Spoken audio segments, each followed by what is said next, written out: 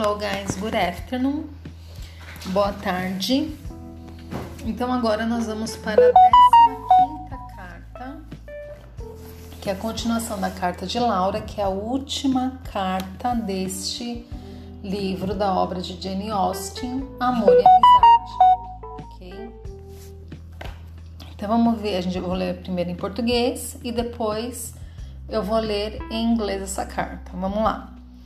15ª carta, Laura, continuação.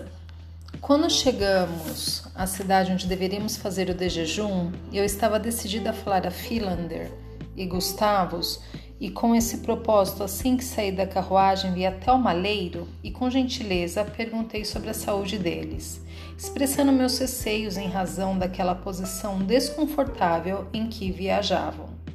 De início, pareceram muito confusos com minha aparição, sem dúvida, temendo que pudesse cobrar-lhes satisfações sobre o dinheiro que nosso avô havia deixado para mim, do qual haviam me privado injustamente. Mas, sendo que eu nada mencionava sobre o assunto, pediram que subisse no maleiro para que pudéssemos conversar mais à vontade. Concordei em subir enquanto o resto do grupo devorava chá verde torradas com manteiga. Nos deleitamos de maneira mais refinada e sentimental com uma conversa confidencial. Informei-os de todas as coisas que haviam acontecido comigo ao longo da minha vida e, a meu pedido, me relataram todos os meus incidentes e das suas. Somos filhos, como você já sabe, das duas filhas mais novas que Lord St. Clair teve com Laurina, uma dançarina de ópera italiana. Nenhuma de nossas mães foi capaz de dizer com certeza quem havia sido nosso pai, embora geralmente se acredite que Philander é filha de um tal Philip Jones, pedreiro, em que meu pai era Gregory Staves, um fabricante de espartilhos de Edimburgo. Isso, porém, faz pouca diferença, porque como nossas mães com certeza nunca se casaram com nenhum dos dois, isso não traz nenhuma desonra ao nosso sangue, que é da mais antiga e impoluta espécie. Berta, mãe de Philander, e Agatha, minha mãe, sempre moraram na mesma casa. Nenhuma das duas era muito rica. Suas fortunas originalmente somavam 9.000 libras, mas, como viveram sempre desse dinheiro, quando tínhamos 15 anos ela havia diminuído para 900. Estas 900 libras sempre foram guardadas por elas em uma gaveta de uma das mesas da nossa sala de estar, pela praticidade de tê-las sempre à mão. Se foi por essa circunstância de poderem ser levadas com facilidade, ou por um desejo de independência, ou por um excesso de sensibilidade, pelo qual fomos sempre notáveis, não sei dizer agora, mas o certo é que ao completarmos nosso 15º ano, pegamos as 900 libras e fugimos. Tendo obtido esse prêmio, decidimos administrá-lo com parcimônia e não gastá-lo com tolices ou extravagâncias. Para esse fim, portanto, dividimos a quantia em 9 parcelas, uma das quais foi dedicada à comida, a segunda à bebida, a terceira à manutenção da casa, a quarta a carruagens, a quinta a cavalos, a sexta aos criados, a sétima a diversões e a oitava a roupas e a nona a fivelas de prata. Tendo, pois, organizado nossas despesas para 2 meses, pois esperávamos fazer com que as 900 libras durassem esse tempo, corremos para Londres e tivemos a boa sorte de gastá-las em 7 semanas em um dia. Isto é, 6 dias antes do que havíamos projetado. Assim que nos desembaraçamos de bom grado do peso de tanto dinheiro, começamos a pensar em voltar para nossas mães. Mas quando descobrimos por acaso que ambas haviam morrido de fome, abandonamos esse projeto e decidimos entrar para uma companhia de teatro ambulante, já que sempre tivemos inclinação para o palco. Assim sendo, oferecemos nossos serviços a uma dessas companhias e fomos aceitos. Era, na verdade, bem pequena a companhia, pois consistia apenas do dono, sua mulher e nós dois. Mas com isso, havia pouca gente para pagar e o único inconveniente era a escassez de peças que podíamos encenar por falta de pessoas para preencher os papéis dos personagens. Mas não nos importávamos com essas minúcias. Um dos nossos espetáculos mais admirados era Macbeth, no qual nos saímos de fato muito bem. O dono sempre fazia o papel de Banquo, sua mulher era uma Lady Macbeth. Eu fazia as 3 feiticeiras e Philander fazia todos os outros papéis. Para ser sincero, essa tragédia não era só a melhor, mas a única peça que chegamos a encenar, e depois de encená-la por toda a Inglaterra e Gales, viemos à Escócia para apresentá-la por todo o restante da Grã-Bretanha. Acabamos instalados nessa cidade, onde vocês vieram e encontraram seu avô. Estávamos no pátio da pousada quando a carruagem dele entrou, e percebendo pelo brasão de armas a quem pertencia e sabendo que Lord St. Clair era nosso avô, concordamos em tentar obter algo dele revelando nosso parentesco. Você sabe quanto isso deu certo? Depois de conseguir as 200 libras, saímos imediatamente da cidade, deixando o nosso patrão e a mulher dele encenando Macbeth sozinhos. E pegamos a estrada para Stirling, onde gastamos nossa pequena fortuna com grande brilho. Agora estamos voltando a Edimburgo, a fim de conseguir progredir na carreira de atores. E esta, minha querida prima, é a nossa história. Agradeci ao amável jovem pela sua interessante narrativa. E depois de expressar meus desejos e de bem-estar e felicidade a ambos, deixei-os em seu pequeno habitáculo e voltei aos meus amigos a que me aguardavam com impaciência. Minhas aventuras estão chegando ao fim, minha querida Marianne, pelo menos por enquanto. Quando cheguei a Edimburgo, Sir Edward disse-me que, levando em conta minha condição de viúva do filho dele, desejava que eu aceitasse de suas mãos 400 libras por ano. Eu graciosamente prometi aceitar, mas não pude deixar de observar que o antipático baronete ofereceu-me isso por eu ser viúva de Edward do que por ser uma refinada e amável Laura. Estabeleci residência em uma romântica vila nas terras altas da Escócia, onde continuo desde então, e onde posso, sem ser interrompida por visitas indesejadas, permitir-me uma solidão melancólica, dedicar-me às minhas incessantes lamentações pela morte de meu pai, minha mãe, meu marido e minha amiga. Augusta está unida há vários anos a Graham. Dentre todos, o homem mais adequado a ela. Conheceu durante sua estrada na Escócia. Sir Edward, na esperança de conseguir um herdeiro para seu título e propriedade, casou-se na mesma época com Lady Dorothea.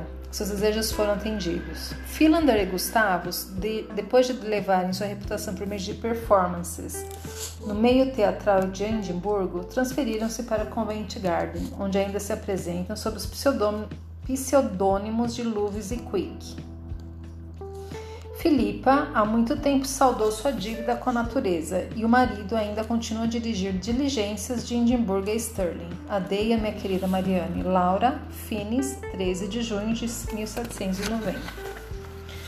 Então, pessoal, chegou ao fim da nossa querida obra de Jane Austen, Amor e Amizade, e agora eu vou ler ela em inglês, ok? Love and Friendship. Letter the 15th. Laura in continuation. When you arrived at the town where you were to breakfast, I was determined to speak with Philander and Gustavus, and to that purpose, as soon as I left the carriage, I went to the basket and tenderly inquired after their health, expressing my fears of the uneasiness of their situation. At first, they seemed rather confused at my appearance, dreading, no doubt, that I might call them to account for the money which our grandfather had left, and which they had unjustly deprived me of. But finding that I mentioned nothing of the matter, they desired me to step into the basket, as we might there converse with greater ease. Accordingly, I entered and whisked. The rest of the party were devouring green tea and buttery toast. We feasted ourselves in a more refined and sentimental manner by a confidential conversation. I informed them of everything which had befallen me during the course of my life, and at my request they related to me every incident of theirs. We were the sons, as you already know, of two youngest daughters which Lord Sinclair had by Lorena, an Italian opera girl. Our mothers could neither of them exactly ascertain who were the father, though it is generally believed that Philander is the son of Philip Jones and a bricklayer, and that my father was Gregoire Stavis, a stairmaker of Edinburgh.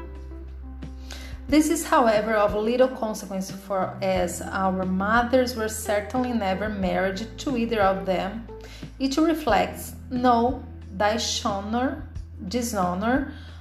on our blood, which is of a most ancient and unpolluted kind.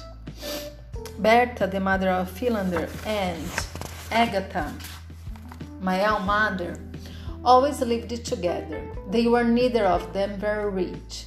Their united fortunes had originally amounted to £90,000, but as they had always lived upon the principle of it, when you were 15 it was diminished to 900. This 900 they always kept in a drawer in one of the tables which stood in our common sitting parlor, for the convenience of having it always at hand. Whether it was from the circumstance or of its being easily taken, or from a wish of being independent, or from an excess of sensibility for which you were always remarkable, I cannot now determine, but certain it is that when you had reached our 15th year, we took the £900 and ran away. Having obtained this prize, you are determined to manage it with economy and do not spend it either with folly or extravagance.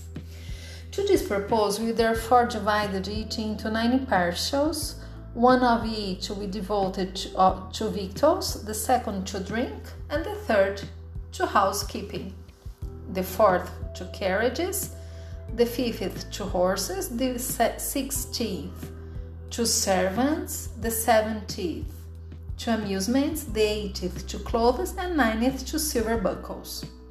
Having thus arranged our expenses for 2 months, for you expect to make the £900 last as long, we hastened to London and had the good luck to spend it in 7 weeks and a day, which was 6 days sooner than we had intended.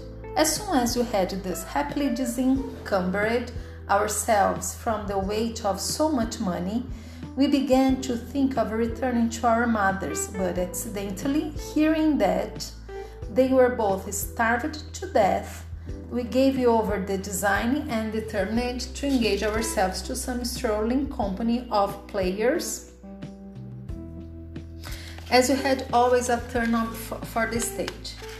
Accordingly, we offered our services to one and were accepted. Our company was indeed rather small, as it consisted only of the manager, his wife, and ourselves, but there were fewer to pay, and the only inconvenience attendant was the scarcity of place which, for want of people to fill the characters, we could perform. We did not mind trifles, however. One of our most admired performances was Macbeth, in which we were truly great. The manager always played Banquo himself, his wife my lady Macbeth. I did the 3 witches, and Philander acted all the rest. To say the truth, this tragedy was not only the best, but the only play that we ever performed, and after having acted it all over England and Wales, we came to Scotland to exhibit it over the remainder of Great Britain. We happened to be quartered in that very town where you came and met your grandfather.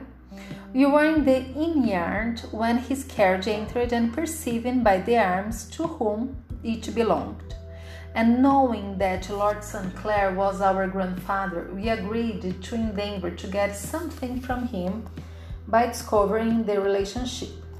You know how well it succeeded. Having obtained the £200, we instantly left the town, leaving our manager and his wife to act Macbeth by themselves, and took the road to Stirling, where we spent our little fortune with great eclat.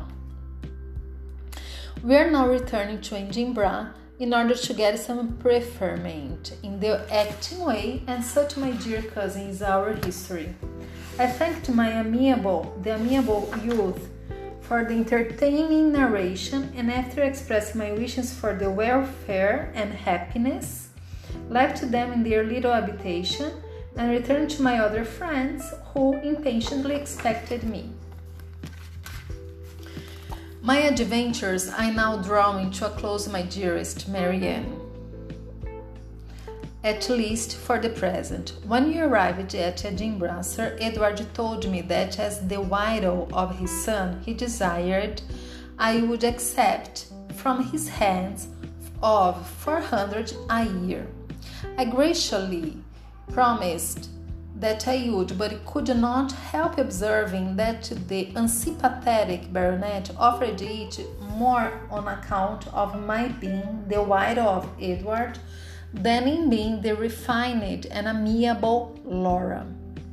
I took up my residence in a romantic village in the Highlands of Scotland, where I have ever since continued, and where I can, uninterrupted by unmeaning visits, indulge in a melancholy solitude, my unceasing lamentations for the death of my father, my mother, my husband, and my friend. Augusta has been for several years united to Graham, the man of all others most suited to her. She became acquainted with him during her stay in Scotland. Sir Edward, in hopes of gaining an heir of his title and estate, at the same time married Lady Dorothea. His wishes have been answered. Philander and Gustavus, after having raised their reputation by their performance in the theatrical line at Edinburgh, removed to Covent Garden, where they still exhibit under the assumed names of Loves and Quick. Philippa has long paid the debt of nature. Her husband, however, still continues to drive the stagecoach from Edinburgh to Stirling. Adeo, my dearest Marianne. Laura, Finis, June 13, 1790. So guys, that's it. That's the end of this book, Love and Friendship. Então esse é o final do livro Love and Friendship. I hope that you like. I love it. Eu espero que vocês tenham gostado. Eu gostei bastante, eu amei bastante. Então é isso. Amor, amizade e Jane Austen. Bye bye, guys. See ya.